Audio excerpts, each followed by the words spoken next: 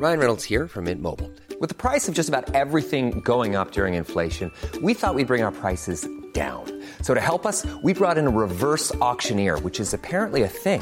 Mint Mobile Unlimited Premium Wireless. How to get 30, 30, bit to get 30, bit to get 20, 20, 20, bit to get 20, 20, bit to get 15, 15, 15, 15, just $15 a month? Sold! Give it a try at mintmobile.com/switch. $45 up front for 3 months plus taxes and fees. Promo rate for new customers for limited time. Unlimited more than 40 gigabytes per month. Slows full terms at mintmobile.com.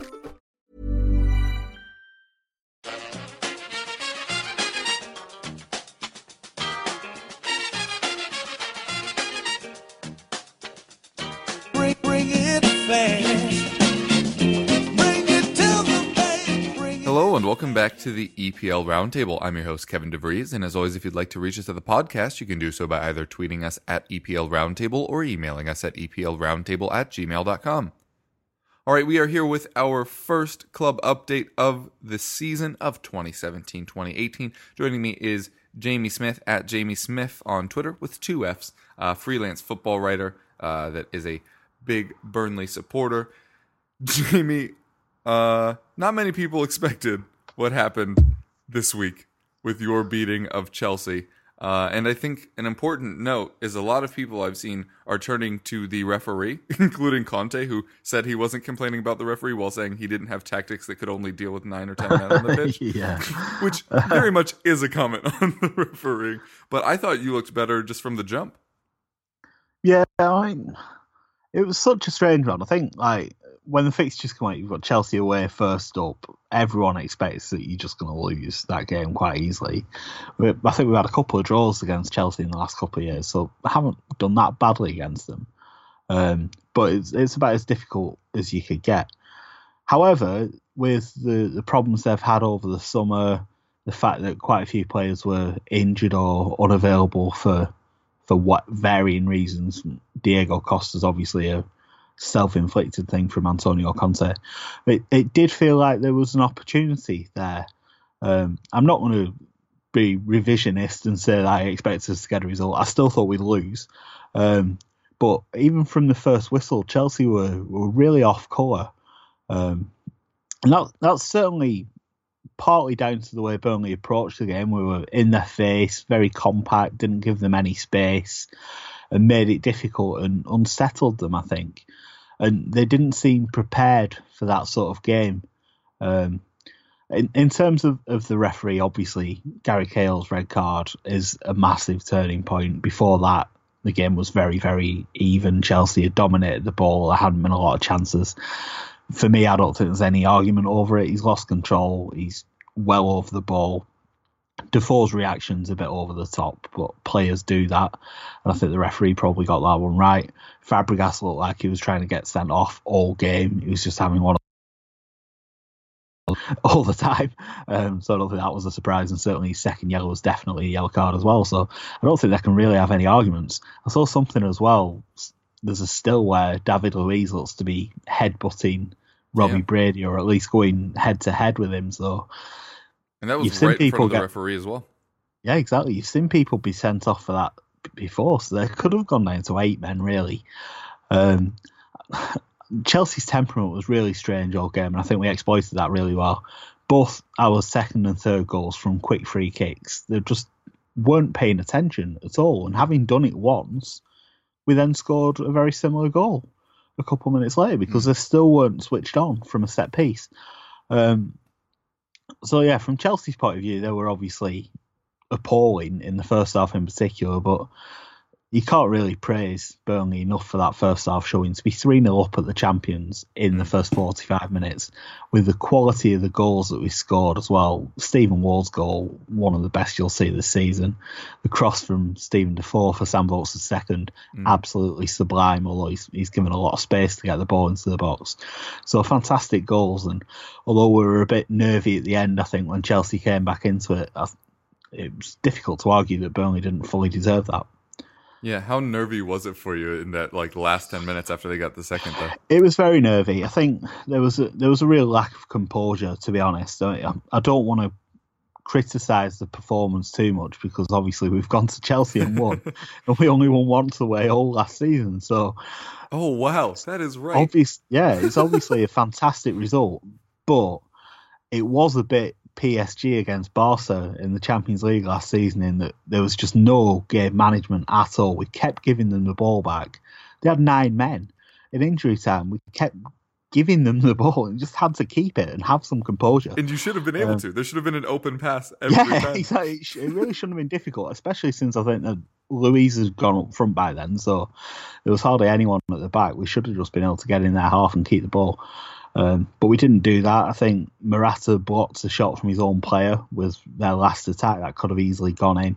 And honestly, if the game had been 5-10 minutes longer, Chelsea would have won it because they had all the momentum and Burnley were absolutely ragged. So a few concerns there, but Chelsea have a lot of quality on the ball. They finally got their heads together and they were a different proposition in the second half. Morata made a big difference. We didn't cope with his movement very well. Batshuayi had been easy to cope with for our defence, but Morata posed a lot of different questions that we didn't really handle. But we got the job done. It's very Burnley to be 3-0 up at half time against 10 men and still be holding on to win the game.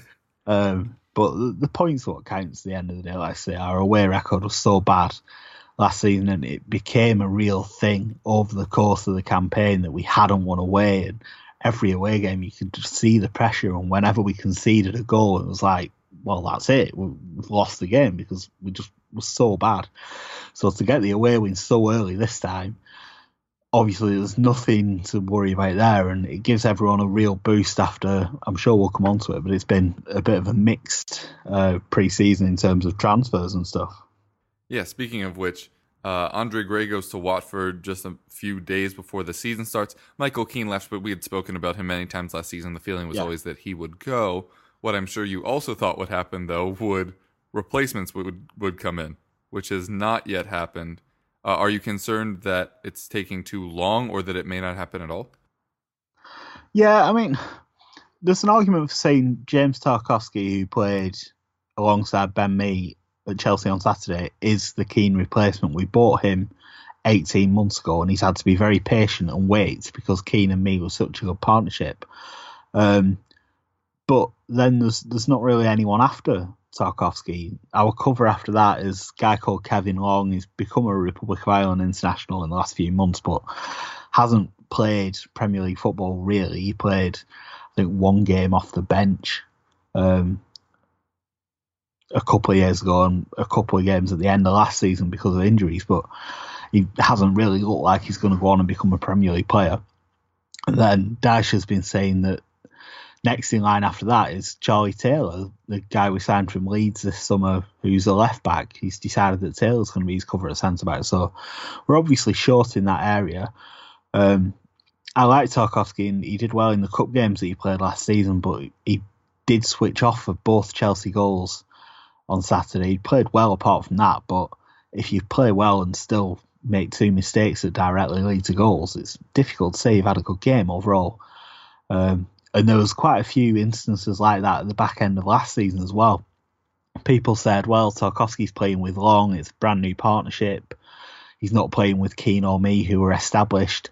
Give him a bit of leeway, but we conceded 2 goals in the last 3 games of last season, I think, when Tarkowski played. We conceded twice again on Saturday at Chelsea. Obviously, we've won the game, but we're not going to win too many games if we're conceding twice a game. So I think a defender has to be a priority for me. I don't understand why we haven't signed one when everyone knew Keane was going to be sold this summer. It surely had to be the top of the list of the business that we do to sign a quality new centre-back. But Daesh seems to have decided Tarkowski's his man, and from the noises he's made, he's not going to sign a defender, which I think's a mistake. It only means an injury to Ben Mee or James Tarkowski, and we've got an absolutely untested centre-back partnership. So, yeah, it's certainly one to keep an eye on, and hopefully the results at Chelsea won't sort of paper over that little crack, because I think it is something that we still need to do.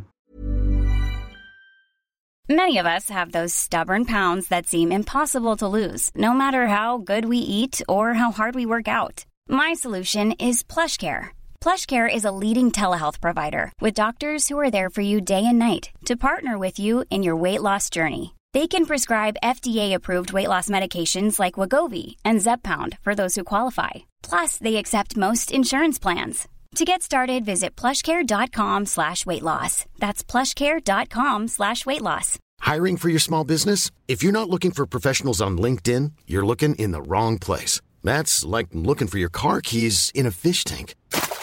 LinkedIn helps you hire professionals you can't find anywhere else, even those who aren't actively searching for a new job but might be open to the perfect role. In a given month, over 70% of LinkedIn users don't even visit other leading job sites. So start looking in the right place. With LinkedIn, you can hire professionals like a professional. Post your free job on linkedin.com/people today.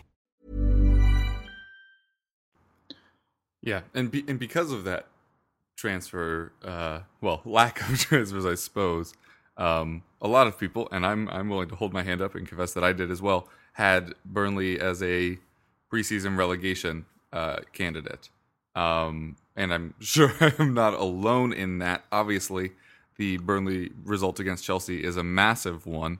Do you think people were too quick to doubt that maybe there's a lot more of a whole being greater than the sum of its parts feel at Burnley, even without those two bigger names from last season? Or do you think it's a little more on the mark and this is just a happy coincidence and maybe you'll stay up, maybe you won't, but that we shouldn't read too much into this? I think it's understandable why people would point at Keane and Gray going and think that means that Burnley are doomed. But yeah, you're absolutely right. Last season we showed that we're a team without stars, really. Although I think Keane was our best player by a distance, it was very much a team effort, and it'll continue to be so. We're not going to go out and spend 20 million on someone who becomes our star player. That's not the way we do it. And you saw at Chelsea the way that we operated as a team and frustrated them at first and then put together some really quality attacking moves. But yeah, I think it was understandable. You take Gray's goals out of the team as well. He scored 9, I think, in the Premier League, but 4 of those were over 2 home wins over Christmas. And without those victories, thanks to Gray's goals, we'd have been in real trouble. So I think it makes sense. The other argument with Gray, though, is that he might not have played a lot of the games in pre-season. We played 4-5-1 quite a lot, played 4-5-1 at Chelsea. Obviously, that was sort of forced with Gray having gone, but when he had a year left on his contract and the money that was offered from Watford, I don't think there was really much choice but to sell, really. The 4-5-1 we'd played as well last season when Gray was out because of his social media drama that led to quite a long suspension. So we tried it and it worked. We knew that was an option. So I don't think it needed any sort of panic when we sold Gray. For the money, it's a good business deal. It's one of those where will it prove out to be a good football deal? And again, I think we need to sign a replacement. I like the 4-5-1. I think Sam Vokes is an excellent lone striker, brings quality out of everyone around him, and we'll be able to get players into the box and cause real problems for teams like we did at Chelsea. But you also need the option of pace, particularly from the bench. We don't have that. And in the second half at Chelsea, when we were getting pinned in, we could have really done with Andre Gray or a similar player to bring on, have that outlet, cause problems on the break that we didn't really do in the second half. And I think our forward options are quite samey at the moment. So I'm hoping that's still something that we're looking into in the market. Any thought? Well, we've seen a lot of homecoming links. Of course, it's one of the media's favorite. With also Swansea Burnley fans' favourites. Also true. Swansea in particular, allegedly offering for both Joe Allen and Wilfried Boney. Talking about lack of pace and a second option up front. What about Liverpool and potentially trying to get Ings back? Well, it's obviously been mentioned from Burnley fans. I saw that he'd scored in an under-23 game this week. Yeah. I don't know where he's at with his injury recovery. I know he's not been involved with the first team in pre-season really, so he's obviously still working his way back. But if he's like the Danny Ings that we had in the promotion season and for maybe the first half of the Premier League season before his head was turned a little bit by the interest from Liverpool, then he'd certainly get into our team and he'd be a fantastic option. The Ings and Vokes partnership was terrific, both in the Premier League and the Championship, very fruitful. So if there was a chance to get that back together, I think we'd probably be interested. That said, there's a lot of examples where players have gone back to clubs and it hasn't worked out. I think you always have to be a little bit wary. But Ings is still early in his career. It's not like he's gone somewhere and now he's on the way back down. It didn't work out for him at Liverpool because of injuries, not because he wasn't good enough. So if he's fit, and they played him on the wing. A good option. When he was yeah, exactly. But then I suppose if things came back, we wouldn't play the 4-5-1 anymore. So it's an interesting one. Speaking of former players, I'm quite surprised we weren't interested in Jay Rodriguez this summer. Another player who's had a lot of injury problems, but at sort of 15 million that West Brom paid, we must have known that there was a chance Andre Gray was going to go. For me, it was a bit of a no-brainer. Jay would surely have loved to have come back up north. He's from the area. His family are Burnley fans. It just seemed like a really obvious one for me, and I think we missed the trick. He played really well for West Brom at the weekend, and again, if he can stay fit, I think he's going to be a very good player, and maybe even Rodriguez have a chance of going to the World Cup next summer. Yeah, Jay Rodriguez I thought was a really good signing for West Brom, and is exactly what they needed, because they tend to sometimes be stagnant going forward, rely on set pieces. Does that sound like any clubs that... Well, exactly. I mean, like, the quality of the goals that we scored at Chelsea was fantastic. But two incredible. of them are still from set pieces, really quick free kicks. Yep. And I think we'll score a lot of goals similar to that this season. Robbie Brady's delivery is obviously going to be a big part of our attacking play. So, and that is a thing that I think I did not fully take into account when putting Burnley so low in my projected table, is you got to assume that we will see closer to Robbie Brady's ability this year than we did last year. Yeah, definitely. I think there was a couple of issues with Brady last season. I think if you go for players who've been relegated, it's always difficult to judge the sort of mentality after that. Brady came from Norwich, who hadn't been doing that well back in the Championship. He'd not had that good a start to the season either, although he'd looked good in the Premier League the season before. To come into a team mid-season, always a bit of a challenge. Sean Dyche, famous for demanding prodigious work rate from his wingers. I don't think Brady's ever played for a team that's demanded that before. And also concentration. If you're playing further up the pitch and switch off for a minute, you're probably all right. But our wingers quite often are playing, if not as fullbacks, very close to the actual fullbacks. Our back four squeezes very narrow at times, and the wingers will drop in. So I don't think he was really used to that. And also what you would expect from Brady, the quality of the set pieces, it just wasn't there. But a lot of positive signs in pre-season. He was very busy in the first half and involved in the first goal, I think. So, yeah, hopefully we'll see more from Brady, because I think he's one of the players that you look at in our squad that can maybe push us on a bit further than just having a relegation battle. Yeah. Any last thoughts before we get out of here? Yeah, I just want to gush about Stephen Defoe, really, because there was so much talk early in the summer that he was going to go, and it seemed like his agent was trying to manufacture a move away, and it was understandable because he'd been out of the team for the second half of last season. He'd had fitness problems, and Dash didn't really seem to fancy him. He lost trust in him for whatever reason. And it would have been easy, I think, for Defoe to take a move this summer. Apparently he didn't get the offers he was hoping for. He's obviously got the World Cup to think about next year with Belgium, so he wants to be playing. The Premier League's obviously got a lot of focus, so he's obviously made up his mind that he's going to stay, work as hard as Dash demands. And I think for him to do that over pre-season, force his way into the team, and then put in the performance that he did at Chelsea, where I think he played 70 minutes or so. He was the best player on the pitch for that 70 minutes. The cross for Sam Bolt's second goal, you're not going to see a better cross than that all season. And I think Stephen Defoe's probably the player to watch for us this season. If we're going to play the 4-5-1, he'll have a bit of license to go forward. He can set our tempo, knit the attacking moves together. And I think it could be quite exciting, really. I understand why people were tipping us to go down. For me, I was a bit concerned before the start of the season as well. But from what we saw on Saturday at Chelsea, we're going to upset a lot of teams, and we're capable of scoring high quality goals as well. So Stephen Defoe, a real man to watch for me. Yeah, will definitely be exciting to see, because his talent is evident. Absolutely. I mean, I was looking at the stats at the end of last season, and our results with Defoe in the team and not in the team, a total contrast.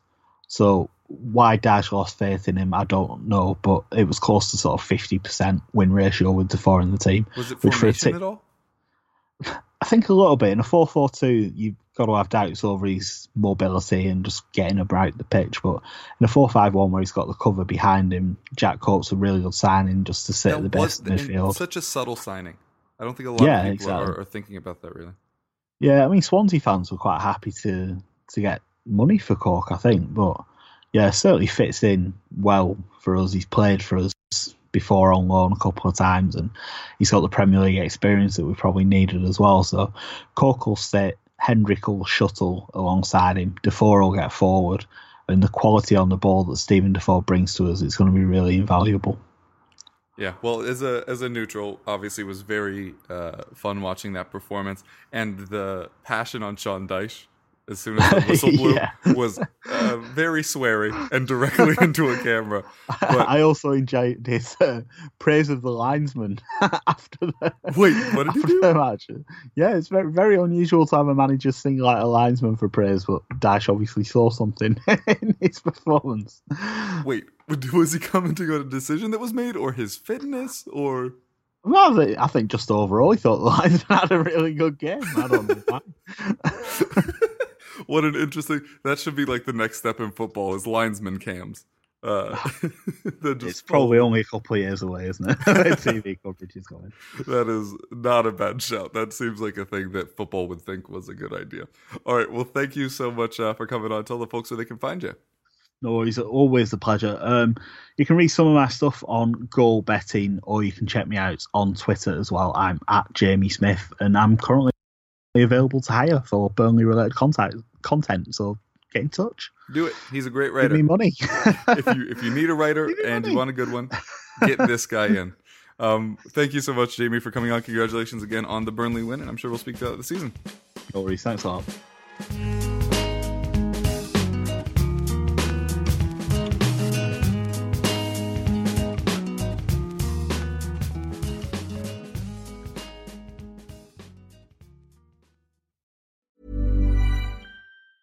Hi, I'm Daniel, founder of Pretty Litter. Did you know cats tend to hide symptoms of sickness and pain? I learned this the hard way after losing my cat, Gingy. So I created Pretty Litter, a health monitoring litter that helps detect early signs of illness by changing colors, saving you money and potentially your cat's life. Pretty Litter is veterinarian developed, and it's the easiest way to keep tabs on your fur baby's health right at home. Go to prettylitter.com and use code ACAST for 20% off your first order and a free cat toy. Terms and conditions apply. See site for details.